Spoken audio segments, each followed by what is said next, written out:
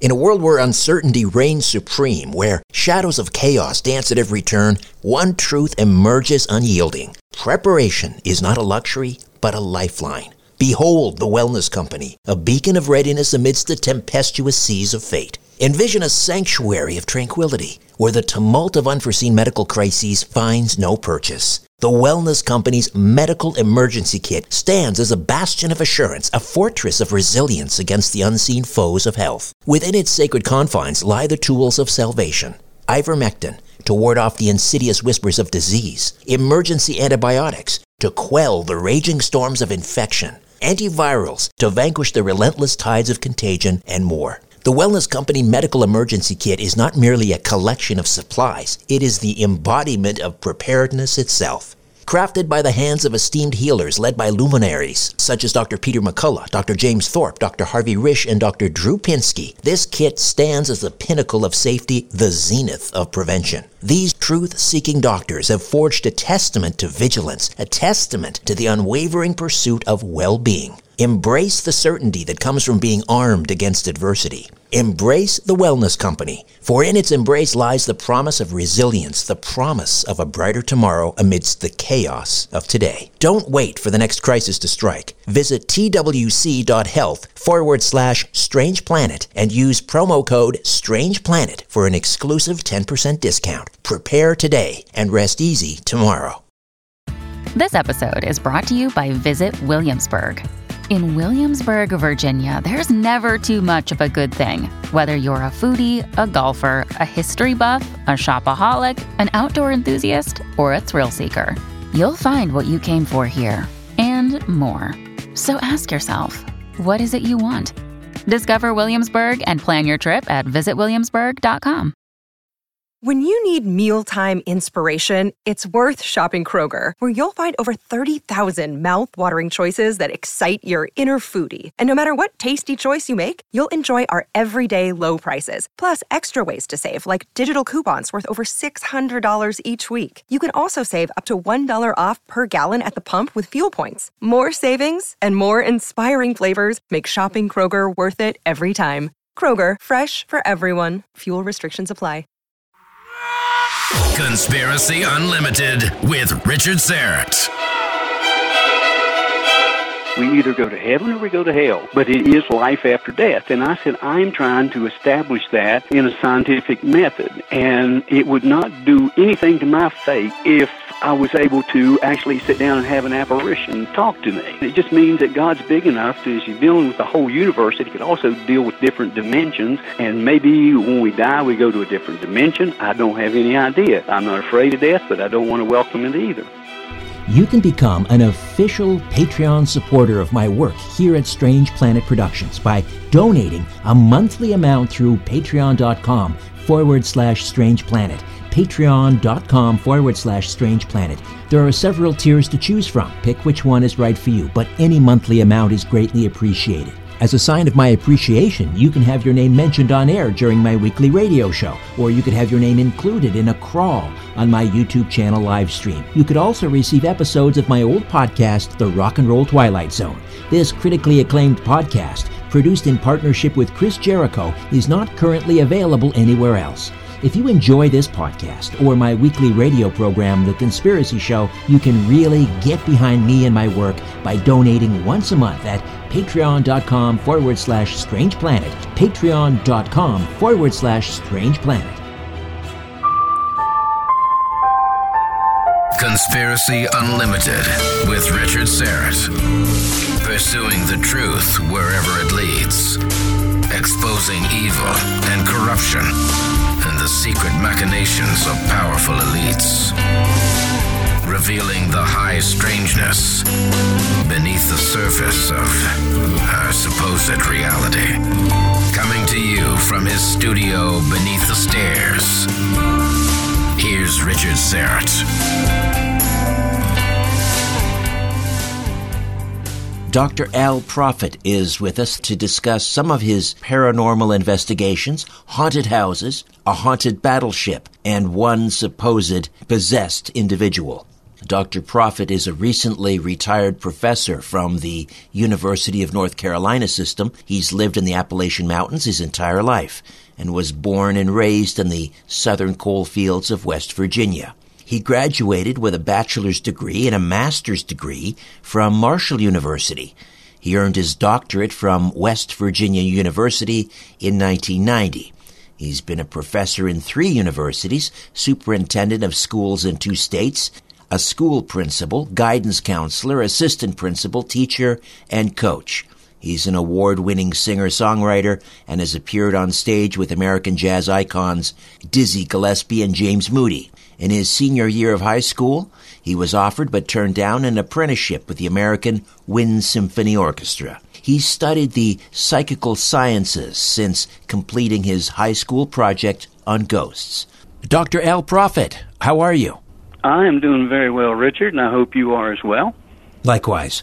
You have had, to say the least, a varied career in music, in education, and in the paranormal, and some might find those intersections rather unusual. Talk to me about how that came to be, education and the paranormal. Yeah. Okay, well, I guess as so many paranormal investigators say, they were raised in a haunted house, and the same would be said for me. So I had that experience, and I had parents who didn't try to tell me that I was crazy, but they had experiences as well, and they taught me 2 basic lessons with this, and the first one has always been important and a central part of my life, is that you treat everybody with dignity and respect, regardless of their skin, regardless of their religion, regardless of anything about them, and to extend that to the paranormal realm as well.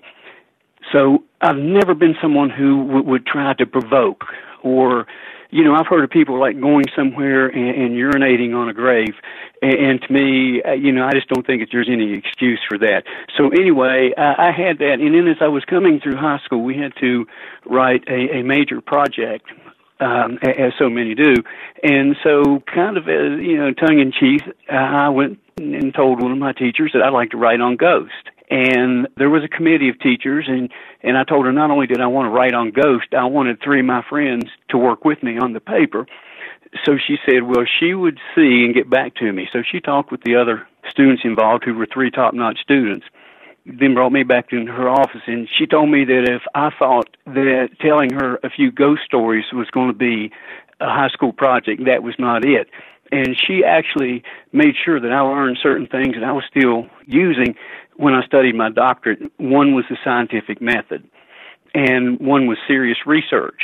So we had to find that place that had the reputation of being haunted and stay there. Maybe overnight, get permission, all that kind of thing. We were still in school. And so I did that, and we come up with absolutely nothing at that place. But that would change once I graduated from school. But anyway, there was a couple things that in education, you switch over from the paranormal. One of the things that they taught me there was the scientific method, and the other thing that they taught me was the value in working as cooperatively as you could with other people. So it was like peer learning together and using the scientific method. And honestly, those are skills that I used all through college, through my bachelor's, my master's, and especially my doctorate. So I owe them a debt that I don't think I'll ever be able to repay. But the house that we investigated when I was a senior, when we actually would start to go back there, it became a place, it was maybe 25, 30 miles from us, and it was in a state park, and it was actually the first settlement of this area of that county. So it became a really good place for us to camp. And, it was a 3-story house. We had shelter from rain and that kind of stuff. The radio was remarkably clear because there was nothing around it as far as any electricity and all that sort of stuff. And, a lot of people will say when I'm leading up to this, well, I bet you all were doing all kinds of mind-altering things. And we weren't. We were doing 0 mind-altering things. But we were there. There were 4 of us there. It was one night. And one of the things about studying the paranormal as well, I feel, is that so much of it is people are not going to believe you, and there's no way that you can prove it. Or people's going to believe it and don't even listen to reason on the other side. But anyway, there were 4 of us, and we had returned, and this was the summer, I think, that I'd graduated from high school, and we were staying there. And we always took our stuff up to the 3rd floor, and we took probably what was a bedroom, and there was no furniture or anything like that, so we had sleeping bags, we had the old Coleman lantern with the mantle, and we had a radio with us that, just like, I know it might be hard for some of the kids to understand today, but the radio was our link to the world, FM radio and AM, and we had it on the strongest signal that we could get, or the strongest station, and it was out of Richmond, Virginia, and they were playing classical music, which basically we all liked. We were rock and rollers, but we liked that classical music as well. I also had a tape recorder that was battery driven, and by that time we were just fooling around. This was a reel-to-reel tape recorder, and this is one of the things that I will pat my teachers on the back for, too. They told me that I had to have more ways to record this to see if you offer some proof. And so we recorded hours of stuff up there, but by that time we were just, we were talking over it and the whole thing. But anyway, this was the sequence of events that happened.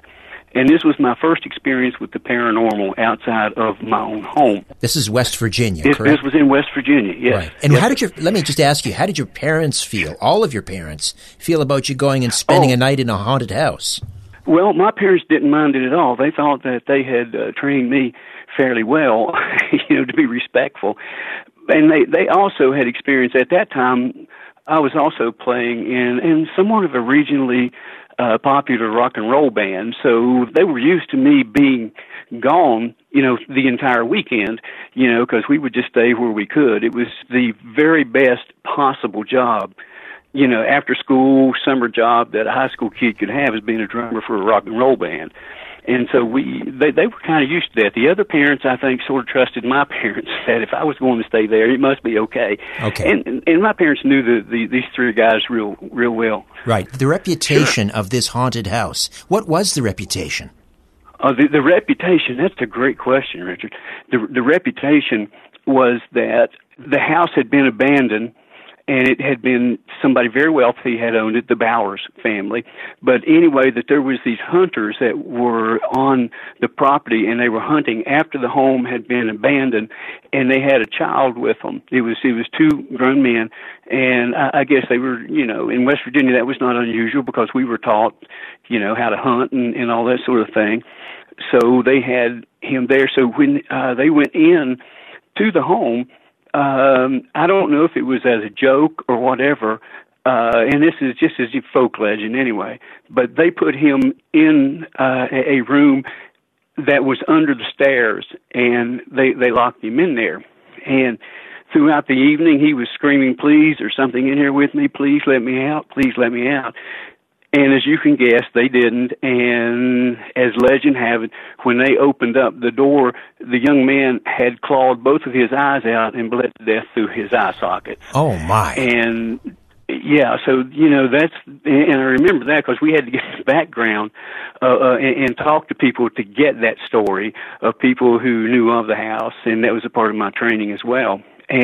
But yeah, so that's what we were expecting to find was the ghost of this little boy, and I don't know really if we ever experienced the little boy or not. Did you capture EVPs on tape? No. And here's the thing though, at that point I didn't really know much about EVPs. As a matter of fact, I didn't know anything about EVPs to where there's no sound and then you pick up something on the recorder. We did not know that, and this is well before the internet and everything that we could get to study. It had to be either a book that we bought when we went to a more urban area, or what our library had. So the tape recorder was there to record things that we would hear. That everybody would share, and everybody would be able to hear that. I don't know. Does that make sense? You didn't understand at the time, and who did, that you would have to play it back and listen through hours of tape because EVPs, as we now know, aren't necessarily audible to the human ear live. You have to listen back. Exactly. I don't think that I have ever picked up an EVP that I heard live. You know, it was always you listen back to it, and you're right. If you do an investigation that goes over, you know, a day or two, there is a lot of film to watch. There is a lot of audio to listen to, and you know, I remember I was talking to Lloyd Arbach once, and he told me that he basically had given up using video because of the tremendous amount of time that you spend, and you can't fast forward through it.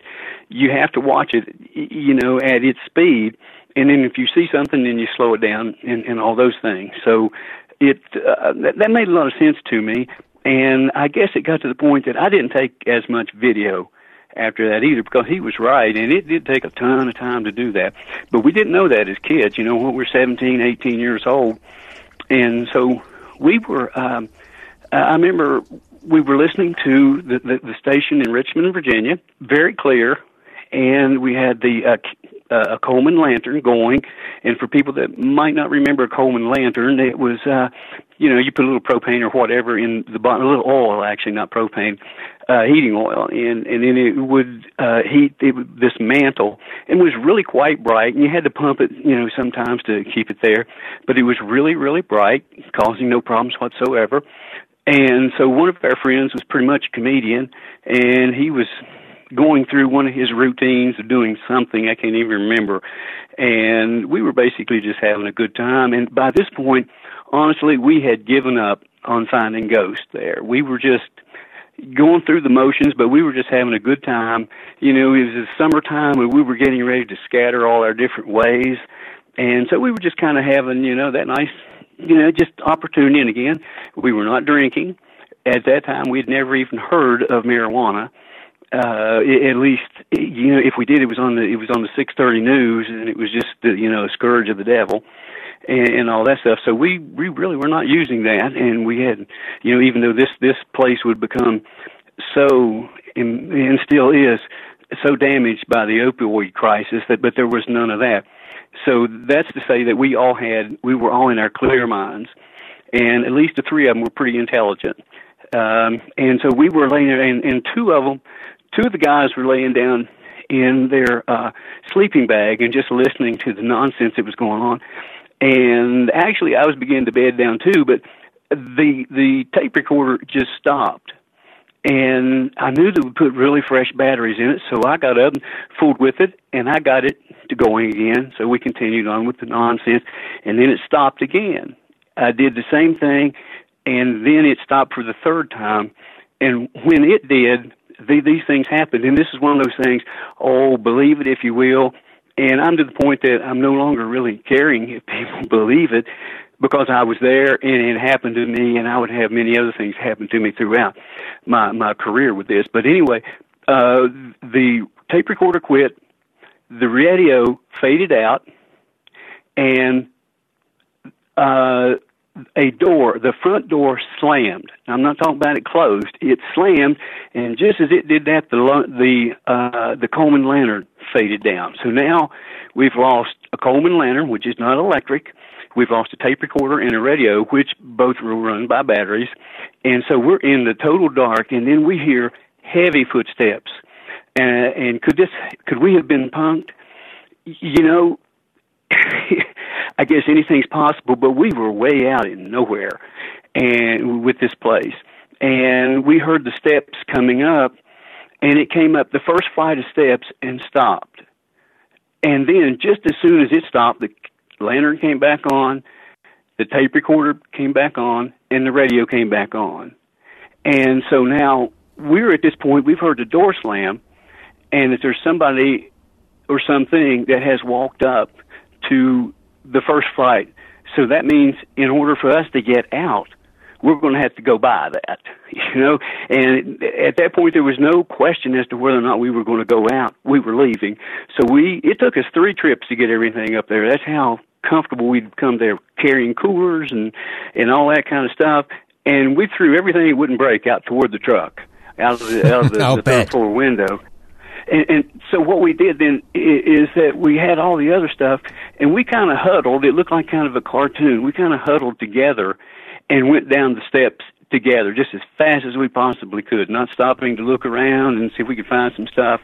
And it was, quite frankly, one of the most scared that I've ever been. And, I've really tried not to let the paranormal scare me too bad, and this kind of helped, that it would help me get over that type of fear. Let me ask you, Alvin, so just because, sure, we're coming up on the break here in a few minutes, how did you do on that term paper that you had to write? Oh, we got an A.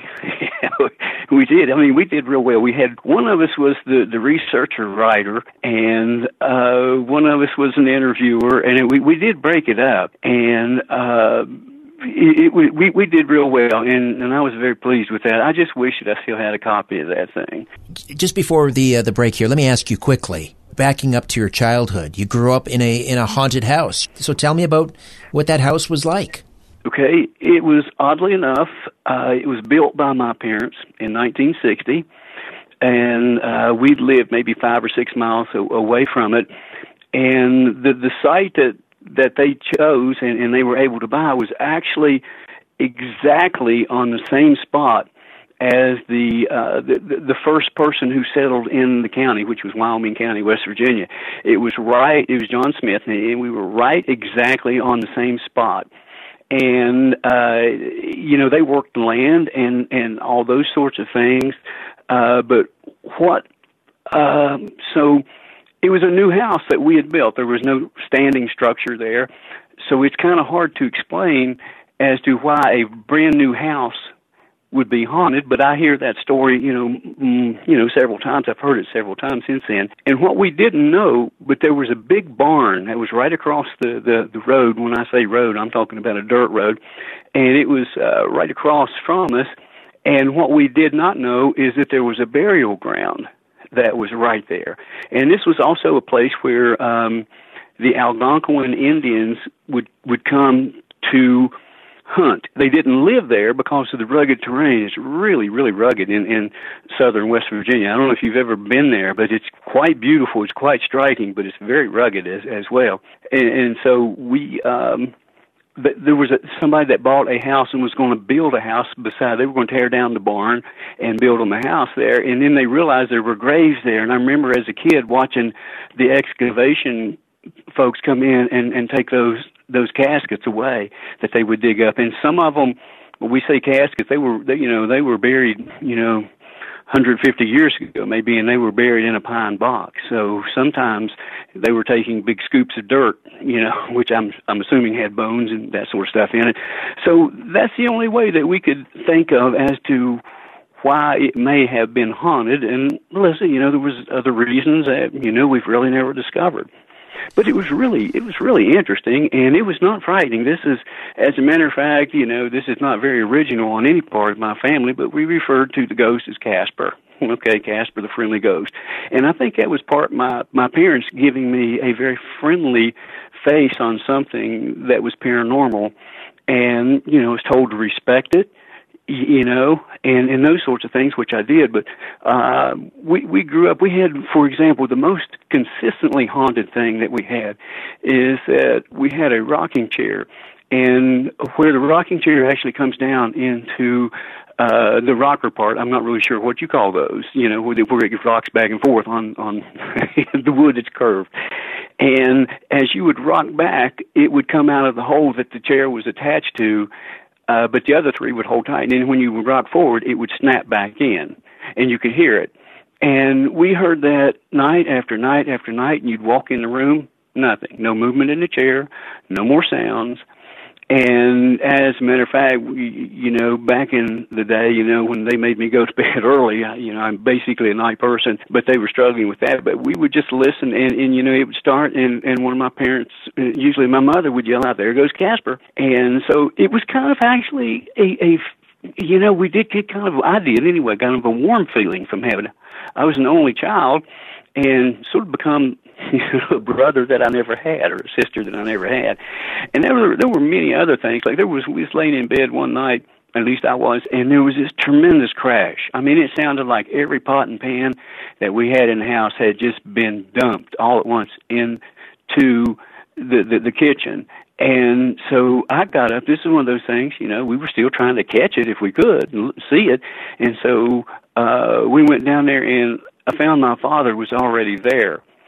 And we just looked at each other. There was nothing, absolutely nothing out of place. And it was a loud, loud crash. So anyway, to this day, we haven't been able to figure out what that is.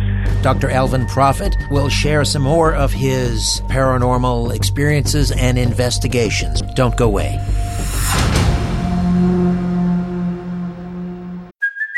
Hey, it's Kaylee Cuoco for Priceline. Ready to go to your happy place for a happy price? Well, why didn't you say so? Just download the Priceline app right now and save up to 60% on hotels. So whether it's Cousin Kevin's Kazoo Concert in Kansas City, go Kevin, or Becky's Bachelorette Bash in Bermuda, you never have to miss a trip ever again. So download the Priceline app today. Your savings are waiting. Go to your happy place for a happy price. Go to your happy price, Priceline. Another day is here, and you're ready for it. What to wear? Check. Breakfast, lunch, and dinner? Check. Planning for what's next and how to save for it? That's where Bank of America can help. For your financial to-dos, Bank of America has experts ready to help get you closer to your goals. Get started at one of our local financial centers or 24/7 in our mobile banking app. Find a location near you at bankofamerica.com/talktous. What would you like the power to do? Mobile banking requires downloading the app and is only available for select devices. Message and data rates may apply. Bank of America NA, member FDIC. This is the story of the one. As a maintenance engineer, he hears things differently. To the untrained ear, everything on his shop floor might sound fine, but he can hear gears grinding or a belt slipping. So he steps in to fix the problem at hand before it gets out of hand. And he knows Grainger's got the right product he needs to get the job done, which is music to his ears. Call, click Grainger.com, or just stop by. Grainger, for the ones who get it done. Hey there, I'm hard at work on another edition of Inner Sanctum, my free monthly newsletter. Inner Sanctum features my monthly brief, a column of my thoughts and opinions on what's happening in the world. It features a spotlight on a past guest, a look ahead to an upcoming episode of my weekly syndicated radio program, The Conspiracy Show. It features a look at this month in conspiracy and UFO history, and my Conspiracy Unlimited podcast episode pick of the month, and so much more. To get your free monthly newsletter, Inner Sanctum, delivered to your email inbox, just go to my website, strangeplanet.ca, strangeplanet.ca. Scroll down to the bottom of the page and click on Inner Sanctum and register. It's fast, easy, and again, absolutely free. If there's one thing money can't buy, it's sanity. Conspiracy Unlimited with Richard Syrett. We are back with Dr. Alvin Profit, and you were talking about your childhood home, which was located adjacent to an Indian burial ground, and you were sharing some experiences, so you had, I think, one more to add. Yeah, there's just one more. My mother was a successful beautician and, I guess, entrepreneur. She did have a beauty shop that was inside our house, and, you know, sometimes in this particular area we would get pretty substantial snows, and we were in one of those. It was falling. I was just as thrilled as I could be because there was no school and all that, and so I was just watching TV in the house. And my mother came in, and she didn't really joke around about things like this, but she said, I want you to get the largest knife you can find, and I want you to search the house. And she said, I'll tell you why in a minute. So I checked under the bed, checked everywhere, didn't find anything. And then what had happened was that she was working on one lady's hair, and she was still expecting one more to come in, and they had a divider in the room, and they heard the sliding glass door. It opened and it shut, and both she and the other customer spoke to the person they assumed that it was, and there was nothing that, you know, nobody said anything back. There was no sound, so she stepped around, and there was no one there. But when she went to the door, there were footprints that came up the sidewalk and come in to the door, and then left the door and went out in the yard maybe 20 feet and just stopped. And so you could go and you saw at the very beginning of where the sidewalk started, you could see that just like somebody had gotten out of a car, but you could see the footprints and in the snow coming up there and then walking away. And so but we never was able to figure it out. I wanted to jump ahead and talk to you about the U.S. Coast Guard. You were vetted and you were given clearance to study paranormal events on the battleship U.S. North Carolina in Wilmington. First of all, how does one approach the U.S. Coast Guard to get permission, and what sort of vetting did you go through? Well, I'm not 100% sure what they actually did or how they vetted me, but the way that it started is that there was a man by the name of Danny Bradshaw, and he's written a book on the haunted USS North Carolina because he was there. He was, in essence, its caretaker and night watchman. I mean, he lived on the boat. And he would tell me things, in the interview, like sometimes it gets so bad that I go out and I sleep in my car, but I sleep at the beginning where the tourists come in so nobody can get by me. But anyway, so I talked to him and asked him if I could have permission. He said, well, he wasn't at a place that he could give me permission. So, and I'm forgetting the ranks, and he gave me names and numbers of people that I should call. And finally I reached a high enough echelon, I guess, within the system of the National Guard. And I'm not sure if it was a captain. I really, truly do not remember.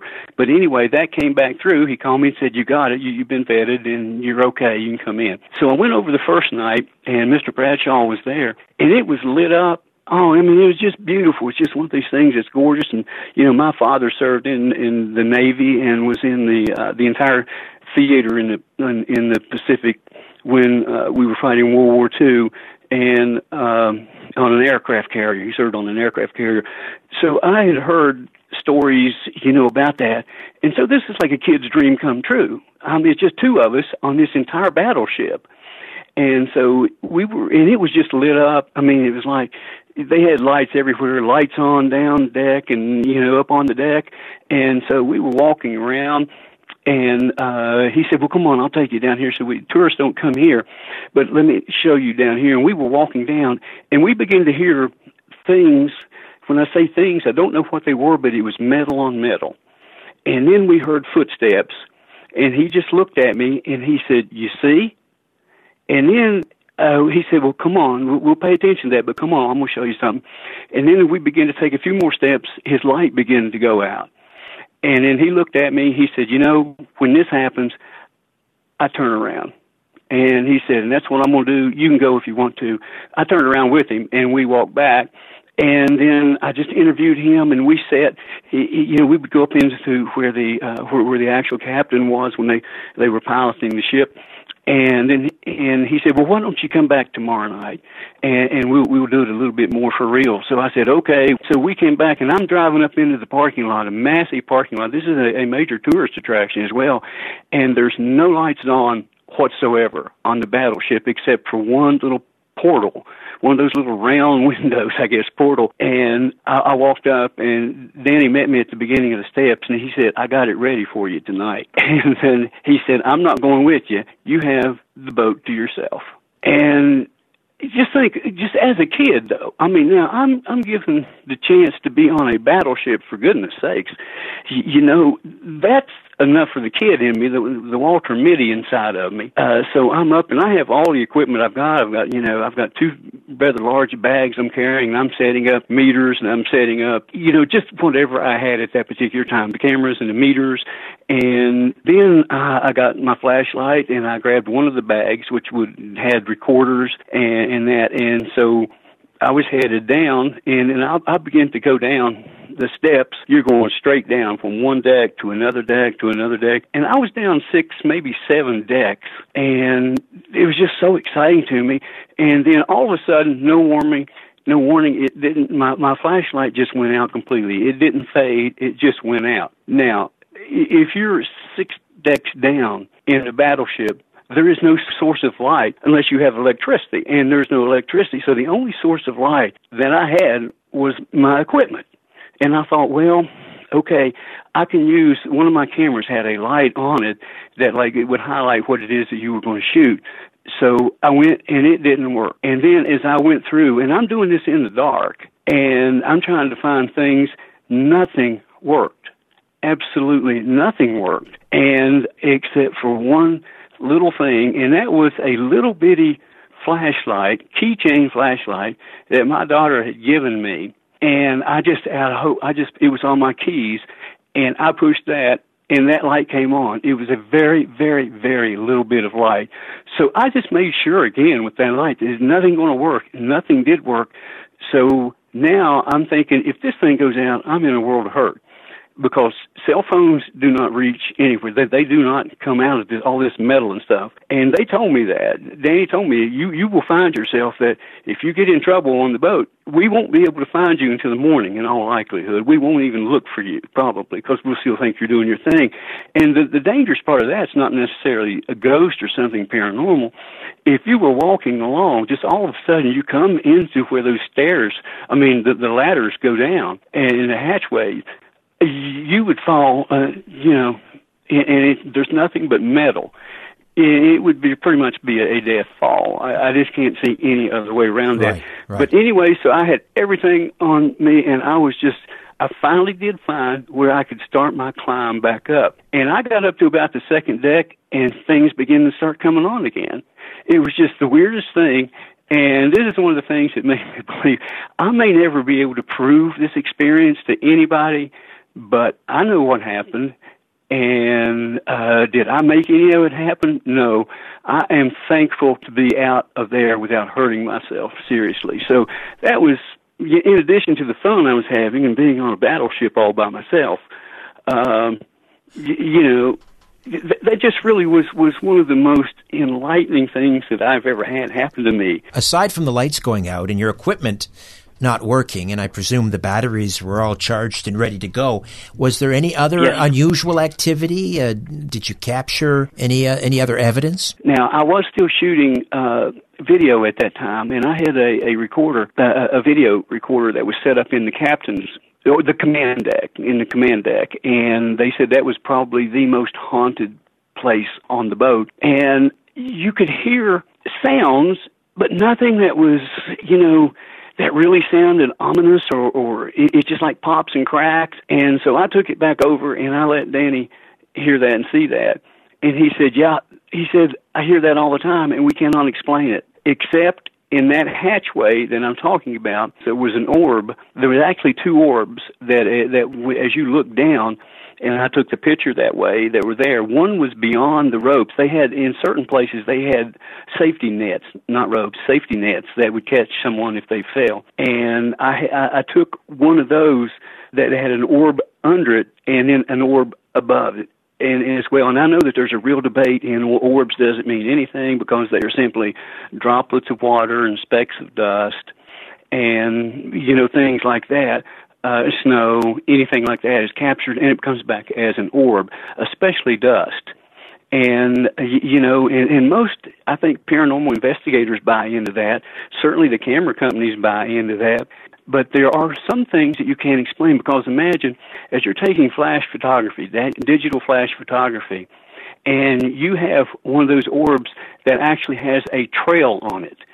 Do you imagine how fast that piece of dust had to be going to make a trail? Because it's just like, 1/500th or a second, 1/500th of a second that the flash goes on and off, and the aperture opens and closes. And so I never really did buy into that. I'm one of the few holdouts that thinks that there's a little bit more here than meets the eye, and we should maybe pay a little more attention to those as we could. I understand you were involved in an exorcism at one time, or kind of an exorcism. Tell me about that. I saw a man that I thought might be demonic, but I was not going to, or maybe would had some evil entity attached to him, and I wasn't about to tell him that I can get rid of that. I just said, you might need to seek a higher authority on this. And then anyway, I got a call from his wife one night, and she said, you got to please help him. He's in the closet. He's not referring to himself by his right name, and he's saying he's going to kill himself. And will you please talk him down? And so she took the phone in, and Richard, it was like talking to somebody that I'd never seen before. And he was referring to his name as he was a German. He transformed himself into a German. And, maybe Nazi, maybe not. I'm not sure. But at any rate, I began to talk to him, and I couldn't. So then I did something that's very uncharacteristic of me. I said, I want to talk to the entity that's inside of you. And things begin to change. And finally, I said, I'm not going to try to talk anybody out of, I'm not going to try to do an exorcism. But anyway, I got to the point that I was afraid for his life. I was afraid he had a lovely family, and I was afraid there was going to be some harm. So I said, I want to speak to that entity. Voice changes, the intonation of his words change, and then after talking to that for him for a while, I finally said, I demand that you come out of him and leave this family alone. And basically I heard the phone drop and silence. And then he got back on and he said, I'm in the closet. Why am I in the closet? And I thought, well, I got the guy back. But I never, in some ways I heard the phone crackle. And I was just thinking, what if that thing came into me? I don't want to be the priest in The Exorcist where I grab a hold of it and then jump out the window. Exactly. Let me just get a quick take from you on this, and that is the idea that from a religious standpoint, Christians and other denominations or other religions may also believe that there's no such thing as ghosts or spirits. What we are witnessing are sometimes referred to as familiars. It's part of a demonic deception. In other words, there are no hauntings. There are only demonic deceptions. How do you feel about that? First of all, I find that interesting for this reason, and I'll have to actually give Joshua Warren the credit for this. I was doing actually one of his shows with him at one time back when we used to associate and work with each other. And during one of the breaks, he told me, he said, I don't understand that Christians have a hard time believing in the paranormal because the Bible is the most paranormal book that's ever been written. And he's absolutely right about that. He talks about witches. It talks about ghosts. Now, but it doesn't say demons that are ghosts. It says ghosts. And so my thinking on that is that there is so much. They also say we're alone in the universe, which I just can't even fathom that from any direction. If we are God's best work, he probably just should let us be a draft and try it again. Because we have a whole lot of weaknesses as human beings. I do especially. But anyway, I would say to those people is that, I'm studying life after death. That's what I'm studying, and that's what you proposed. That is true. We either go to heaven or we go to hell, but it is life after death. And I said, I'm trying to establish that in a scientific method. And it would not do anything to my faith if I was able to actually sit down and have an apparition talk to me. It would not diminish my faith in that. It just means that God's big enough that as you're dealing with the whole universe, that he could also deal with different dimensions. And maybe when we die, we go to a different dimension. I don't have any idea. I'm not afraid of death, but I don't want to welcome it either. So my response to him, I think, would just be that, just because there's something you don't understand, that doesn't mean that it's demonic. Something that I think is demonic is where you might have two school guys get automatic weapons and go in Columbine High School and blow people away. And that I would, we could talk some evil there, and and all the other things, the kid at Parkway. We could just go through all that sort of stuff. But anyway, I think that in studying this, that Christians would be kind of interested in the fact. And there's a lot of Christians that are interested. As a matter of fact, I have a whole lot of people. When I finally, after Our State magazine, run actually a 4 or 5 page article on me. I had no choice but just to come out and say, yep, that's what I do. My colleagues around me already knew that, and some thinks it's just weird, others, but you'd think not, but you'd be surprised at the people that will come to you and say, now, you're going to think I'm crazy, and then they tell you this, and that just I take some comfort in that, and, I don't really necessarily think of anybody as crazy. I was taught not to do that as well. Maybe they operate in a different manner that I do. But I think that would be my response to that, is that the Bible's the most paranormal book you can get. Lest people think that your investigations have been limited or restricted to Appalachia, you have traveled the globe. Tell me about, for example... And we went to Scotland. And if I may interject this is one of my thrills of life, too. We went to where there were ghost tours that were going through the underground in Edinburgh, and people might not know what I'm talking about. It's not like underground as in the rock underground or the English underground. It was actually catacombs where people lived during the days of the bloodshed and, of all that was going on in Scotland and Edinburgh at the time. And these people lived their whole lives down there, some of them never seeing the sun. And it was something that I had studied but not really appreciated till actually I took the first tour. And I went to the tour people and I said, you know, I'm an investigator and I'd like to take a look at this. And they said, well, we can't let you be in there by yourself, but what you can do is you get between tours and you can follow one out of their sight, and before the other comes, when you hear them coming, you do that. So I did that on my first night. And then the next night, I came up and I talked to them again. They said, well, listen, why don't you join the last tourist group that's coming through? We will let you be the last person out. And as long as you promise to close and lock the door, I swear to goodness, it sounds like you're going to grandmama's house, but make sure you lock the door when you leave. And just the magnitude of that, once everybody was gone, the silence and the dark and the history that just went on around me. And I was taking pictures, and I got some extremely good light activity, which I mean beams of light that are shooting down. And that was not at all present when, that I saw. But you would see that it was evidently something that was captured by flash, and it was moving at an incredible rate of speed. I caught 2 or 3 of those, and I also caught orbs of different colors. Most of the orbs are like white or pale or gray, but these, I captured 1 or 2 that was just really bright green. And so, yeah, I didn't really hear anything, and I didn't see anything with my eye. But just being in the underground of Edinburgh was just an absolute thrill for me. You are one of the few people that has ever developed and taught a course on psychical science research. You did that at Appalachian State University. Tell me about that course. Sir. Well, naturally, my field of I guess, expertise or whatever would be educational leadership. But we have a program at App State, which I think is an excellent program, that they have their professors, if they want, it's strictly volunteer, that you can design a course that has all the rigor of being a course that is worthy of being taught at App State, but that you can divide it on, you design it based on something that you like. And naturally I thought, well, I'll give that a shot. And so I wrote up a really scholarly document as to, well, why should we study the paranormal? One was, well, how about people like this, like Carl Jung? He studied the paranormal. William James, he studied the paranormal.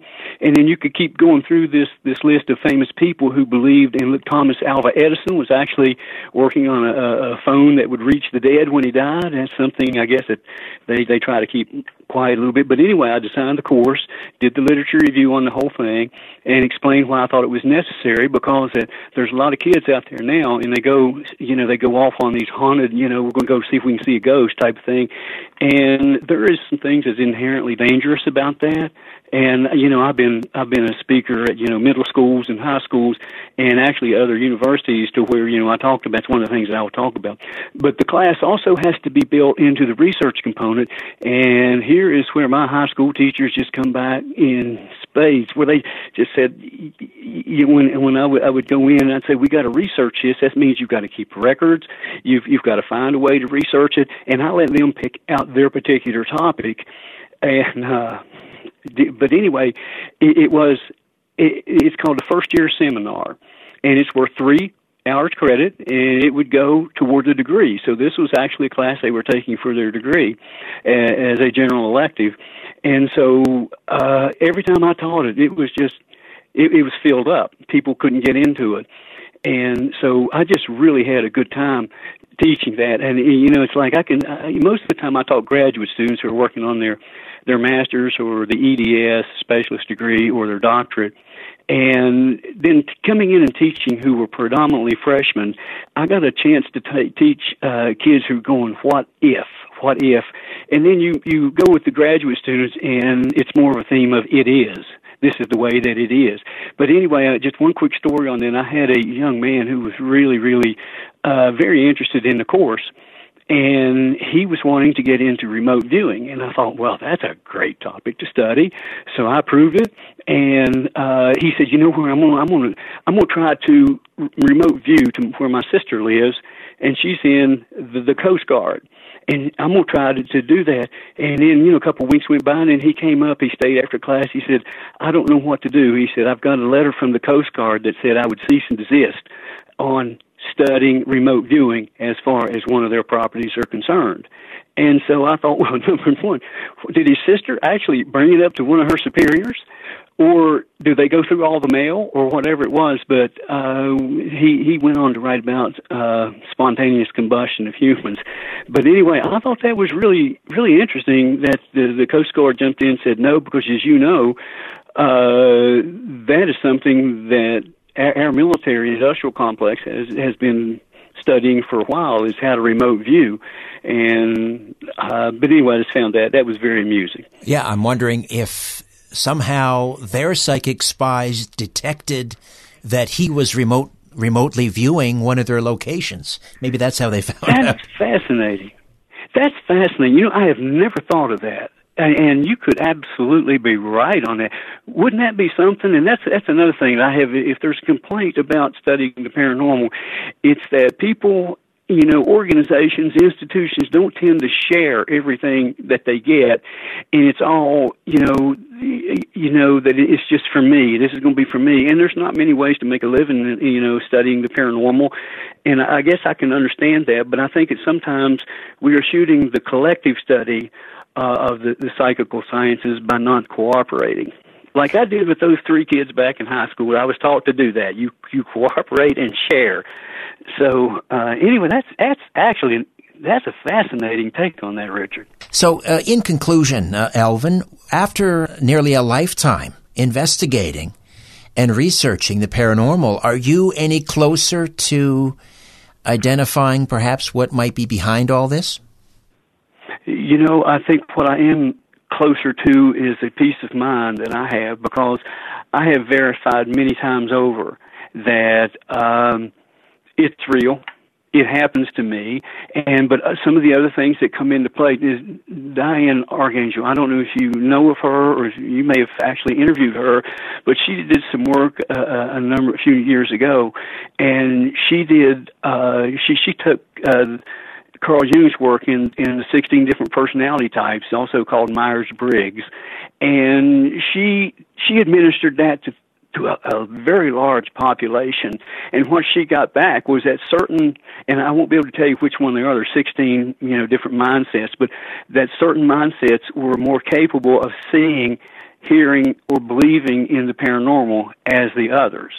And so I've just always thought that's fascinating. So I think some of the things that I've come up with is the fact that everybody is not going to experience the paranormal. And even if they did, they're going to explain it away because it's not within their paradigm of thinking. And I can understand that. But I think, just from my guess, is it's entities in a different dimension. And for just one moment or two that they can come through and communicate with a person that's actually on the another dimension trying to reach out. To answer your question, I have to say, no, I haven't been able to prove it, what it is one way or the other, but I am really satisfied that it exists. And I've long ago quit trying to prove to the world that this exists.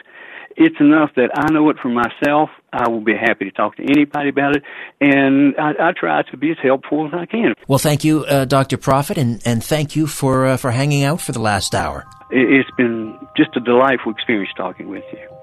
A new Conspiracy Unlimited with Richard Syrett drops every Monday, Wednesday, and Friday at conspiracyunlimitedpodcast.com. Blow your mind. That is all for now. Oh, and remember to share and give a 5-star review because we have huge egos and need love. We're like cats. We need constant petting.